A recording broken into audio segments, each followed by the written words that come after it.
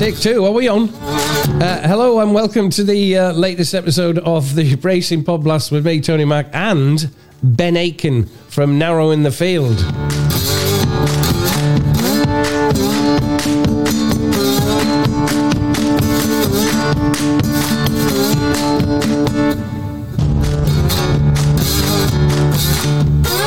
And welcome back to Ben. I have missed you, mate. We are back with after our 1 week sabbatical and off to Ascot this weekend, covering 3 races from their Saturday meeting, including the Grade 1 Long Walk Hurdle.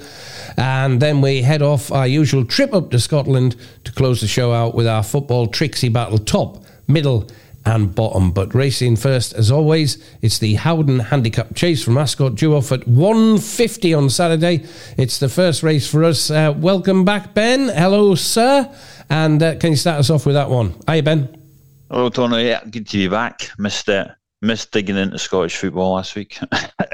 Missed you more. Yeah, well, thanks for saying that. Somebody's got to. The 150 Howden Handicap Chase. Interesting little race. 4 of the 7 runners coming off a pulled up effort. 2 of them failing to complete on both their last 2 starts. In fact, almost as many letters as numbers in the recent form. Quite a few of the field. Triple Trade, though, he'd be the exception to that. Coming in on a bit of a upward curve still. And he gets to run off the same mark as his last effort, which came at Ascot last month behind Boot Hill. He gets his prime conditions to run under here.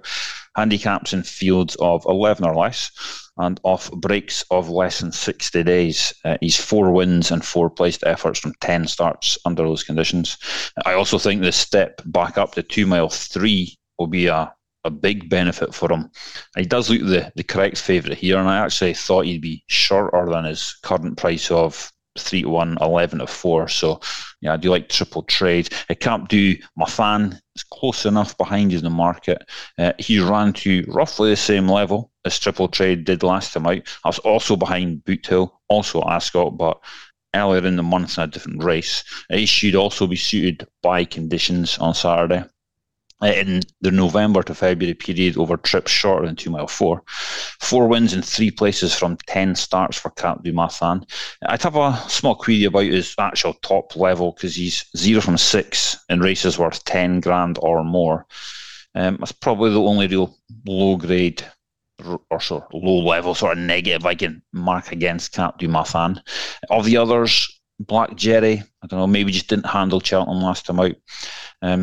Maybe a shade high in the weights right now as well. A little tricky to gauge exactly where he's at for me right now, Black Jerry.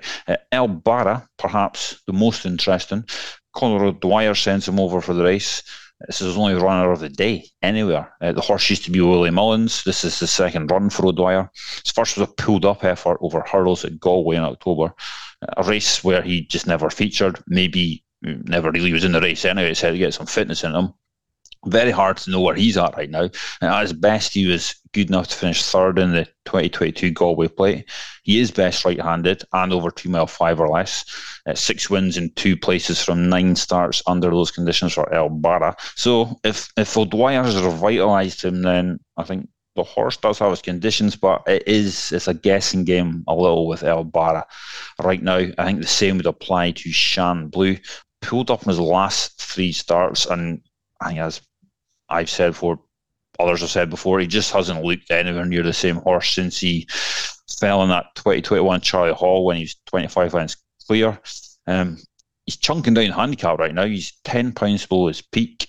They try cheap pieces for the first time here. They're going to have to work and then some, but he's just a hard horse to support right now, Shan Blue. So ultimately, Triple Trade looks the safest option. He's bang in form. I think the step up and trip will be ideal for him.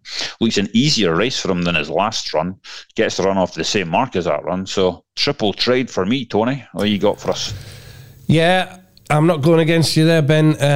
Definitely running in really good quality races this term, Triple Trade. Cheltenham in October, Haddock's Des Obeaux, Gary Moore. For Gary Moore, that's won since. Apparently that's gone to Nicky Henderson's, I was reading. somewhere recently. I don't know whether it might have been dreaming it. Won at Cheltenham in November.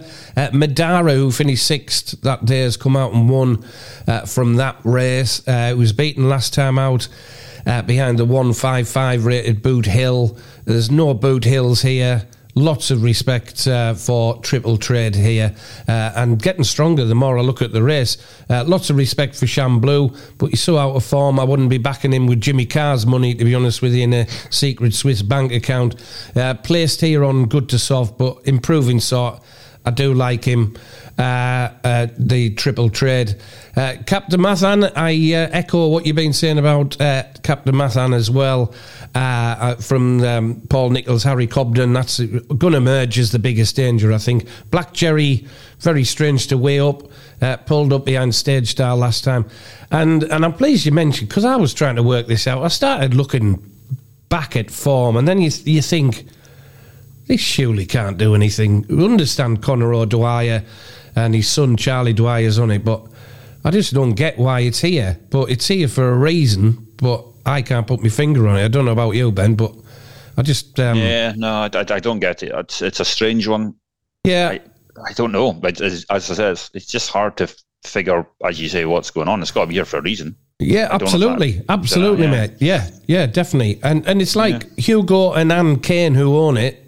I mean, I don't think they're from Britain, are they? They've got to be over in Ireland. So, not for me. But Triple Trade definitely, and looking stronger as I did the write-up last night, and I'm pretty strong on it this morning as well in the Howden handicap chase off at 150. Good to hear your dulcet tones again, Ben. 225, the long walk hurdle, grade 1 hurdle over 3 mile and a half a furlong. Ben, what you thinking here? I've got a couple of biggies, by the way. Good. We all like them. Really good field rocking up for a long walk hurdle this year. Looks a belter of a race, I think. Few young improvers, few of the old guard, a couple of rogues thrown in as well for good measure. So, at least a fantastic race, to be honest. Not the easiest race to get some race trends for, because it's been rescheduled a few times and run at other tracks. But if you look at the last 12 renewals run at Ascot, you find the following. All 12 winners were rated at least 149, had 3 or more hurdle wins, and had won over at least 2 mile 5. And 11 of the 12 ran in a Class 1 over at least 2 mile 7 last time out. Now, as I said, I'm not sure it's going to be one of the strongest trends races, but a strict application of those trends leaves you with Champ, Paisley Park, Dashel Drasher, and Botox Has. Champ comes here off a wind up. I suspect he's been saved for this race, because he's got seasonal debut form of 5 wins and 2 seconds from 7 runs. So he does always go well first time up, or at least he always has done in the past. Won this race in 2021 on seasonal debut. I fully expect him to be ready to fire for this. He's faded away a little after his last 2 seasonal debut runs. So as an 11-year-old now, maybe sort of one last shot of glory type of run, just throw everything at the race, go for glory with Champ. Paisley Park is, amazingly, he's still banging in some hefty speed figures right now. He's actually waited to turn the form around with Dashel Drasher from their head 1-2 at Newbury at the start of the month. He was given Dashel Drasher £6 that day. They're off levels here. Paisley Park's record in this race, first, third, first. So we know he loves this place. And he's another oldie that needs serious consideration for me. Both Champ and Paisley Park are 11-year-olds. No horse aged older than 10 has won any of the last 26 renewals of this, but only 4 horses aged older than 10 have even tried. So age is not a worry for me, especially given the figures Paisley Park is still capable of banging in. Dashel Drasher, as mentioned, he's a horse I've always liked. I think you're also a big fan, Tony, but I just think that weight swing with Paisley Park, just think that's just going to make life tricky for Dashel Drasher. He's more often than not likely to find 1 or 2 just too good for him in the top levels as well. Grade 1 or 2 races, he's 2 wins from 12 starts. He's placed 4 times, so he'll likely be on the premises, but I don't know, his record just says he might find at least 1 finishing ahead of him here. Now, the other on my short list is Botox Has. Compared to the previous three mentioned, he's a bit of a young pretender at 7. He's a horse I like. He's a horse I think is very interesting at 3 miles. Hopefully they settled on that trip now. He's run twice previously at Ascot. Both times he's beaten out of sight. In his defence, they were over much shorter trips than this. But they were also his only 2 starts right-handed. So I've got a little query, a little wonder. Does he maybe prefer going left-handed? This run will hopefully tell us more about Botox Has and what he likes. But I'm going to stick with the old guard here, Tony, and I'm going for Paisley Park. Champ and Botox Has would be the dangers, but Paisley Park for me. Tony, what have you got? Blimey, for a 4th win in the race 3rd, as well. I think. Because you won at Kempton last year. Yeah, you're right, 4th win. Bloody hell. Yeah, and I can't have Champ. I can't have Champ. But I mean, both of them are going to be 12 in a couple of weeks' time. No, Champ. Well, what gets me about Champ? He finished behind Goshen last year in last year's race. So Champ wouldn't be for me anyway in that one. But I see where you come from with Paisley Park, and again, echo your sentiments on Dashel Drasher as well. I don't know. Just can't get him. And I've got lots and lots of respect for Crambo. In this for Fergal O'Brien. Jonathan Burke, interesting that Conor Brace is not riding. I think he went to, it was placed on Twitter, I think, yesterday, his interview on At the Races on why Jonathan Burke is in the saddle. I think it's more to do, possibly, I might be speaking out of turn here, more to do with the owners rather than Fergal, but I think Fergal was fronting up for the owners and explaining. Can't have West Balboa for some reason. But I certainly at the top of the market, I'm with Crambo, but I will be playing tomorrow 2 outsiders here. Blue King Doru for Paul Nicholls, Harry Comden, currently 12-1 in front of me. He's gone from handicaps in good style, has done everything that's been asked for him. He is only a 4-year-old. He's won a Class 2 contest at Cheltenham in October. 4th place, Spirit Dano for Gary Moore. His name keeps cropping up, doesn't it? And has since won at Sandown. Blue King Doru has since won the Grade 2 Ascot Hurdle last month as the lowest rated in the lineup, but beat 4 rivals by a length. He's 2 from 2 at Ascot. He's won on good to soft. It's a big ask for a 4-year-old to win this race, but he has tried before the master trainer, Mr. Nicholls, on one occasion in the past. Back in 2005, he had a horse finishing 2nd of 8 in 2005, and that horse was called Neptune Collonge. There's one for the from the back record books there, mate. He did all right by himself, didn't he? He did all right, didn't he? Did all right, yeah. And Gowell Road is the other one. Gavin Shee, an interesting jockey book in there for Nigel Twiston-Davies, 33-1 at Gowell Road. I think if any of the main protagonists, as they say, Champ and Paisley Park, Dashel Drasher, if any of them falter, we could have Gowell Road and especially Blue King Doru picking up the little bits here. Blue King Doru, I'm on very much his side each way in the long walk hurdle. It's off at 2:25 tomorrow. On to the 3 o'clock, the Silver Cup Handicap Chase, Class 1 handicap over 3 miles. What's your thoughts on this, Ben? Yeah, it looks a hot race, this one. Very interesting types in this. A race I'm going to be covering plenty depth on my member server, so I'll be honest, I've still got a bit of work to do in it once we finish the pod, but I have a trio of race trends for listeners to factor in. 13 of the last 50 winners all had 15 or less chase starts, 11 or less handicap chase starts, and we're running off a break of 42 days or less. A strict application of those trends, they would leave Blackjack Magic, Hascour Clermont, Gitmaker, lovely name, Switch Hitter, and Bangers and Cash. I don't know about you, Tony, but every time I see Switch Hitter, I read Switch Hitler. Don't know why. I can't stop it. But, yeah. Sorry, I wasn't expecting that. No, I don't know, because I just read it there. I almost said it. Well, it's just the books you read. Yeah, maybe. So yeah, that's been my short list. Switch Hitler. Switch Hitler. I can't unsee that now. No, well, see, I've never been able to unsee it.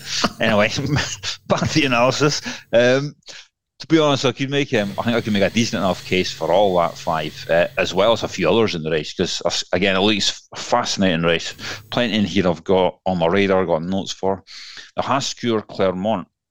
He fits a Gavin Cromwell last time out winner angle of mine. He actually qualified it on that angle last time he ran and won at Cheltenham in November.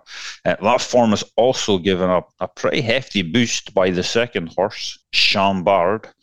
Chambard, is that how you say his name? So, yeah, you know who he is, Tony, because you put Chambard up for the Beecher chase in our last pod.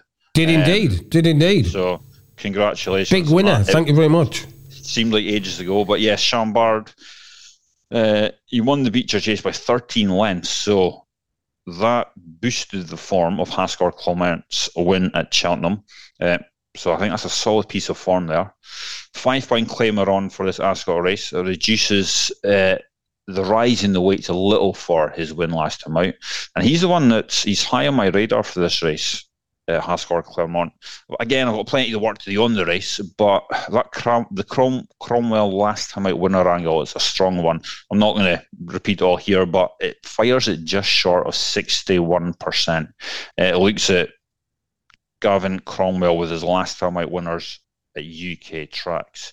It's very, very strong angle. So Ascot Clermont, Tony, is the one that catches my eye in the 3 o'clock at Ascot. What have you got for us?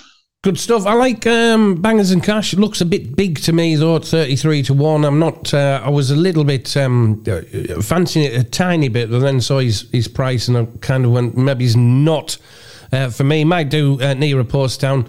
Victorino, course and distance winner last month for Venetia Williams and Charlie Deutsch. That's around 6-1. I may be playing that yesterday, but tomorrow, as post time approaches, but I'm certainly with Blackjack Magic, Anthony Honeyball, Rex Dingle in the saddle at around 4-1. Lots of dangerous runners could have turned up here against Black Magic Jack. We've got certainly Red, Ashtown Lad, Bill Baxter, easy as that from Venetia Williams. They could have turned up here in this race, and I'm quite surprised that none of them have turned up.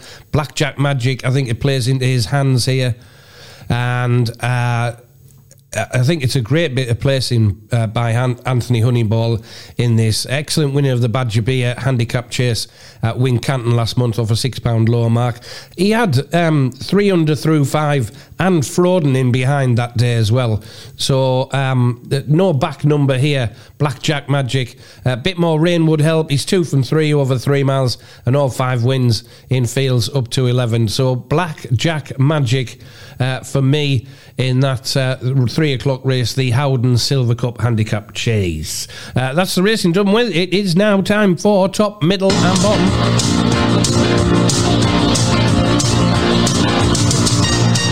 Oh, golly, what a boy! The great thing about loving football is you cannot explain why you love it. It just happens. Chasing a ball round a park, wanting one team to win against the other. El Mahoney, right foot, whips it. Oh, jeez, peeps, man. Yes, the bit of the pod you've all been waiting for.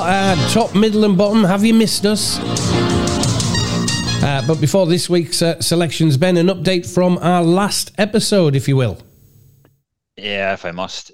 Tony, 1 winner, 2 losers, -4 points. Myself, a big fat 0 winners, -4 points. Overall totals, me, plus 1.7. I'm hanging in profit.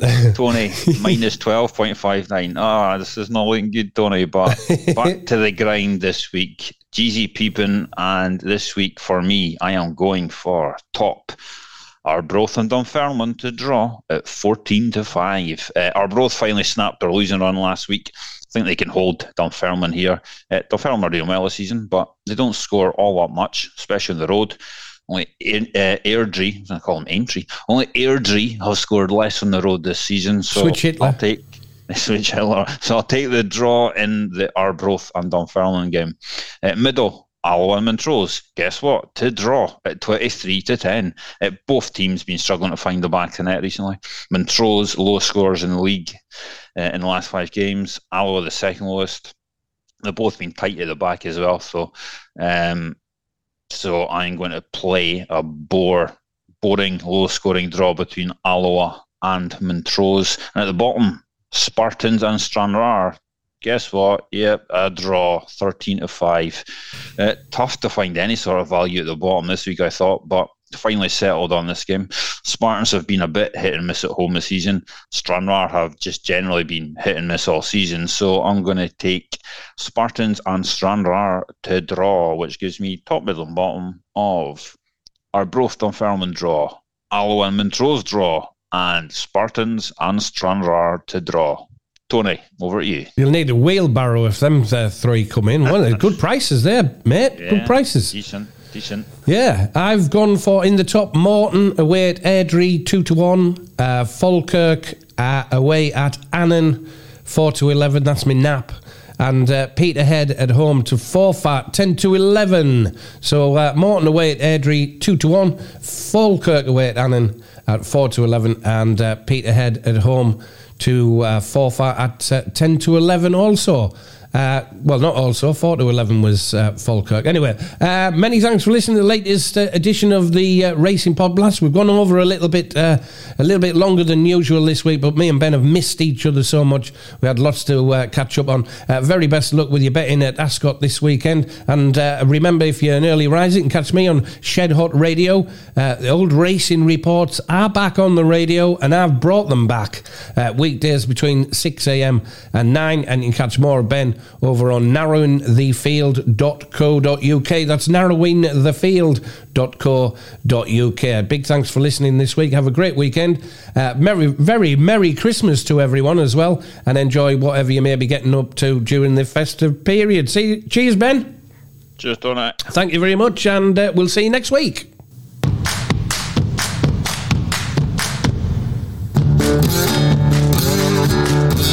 Oh,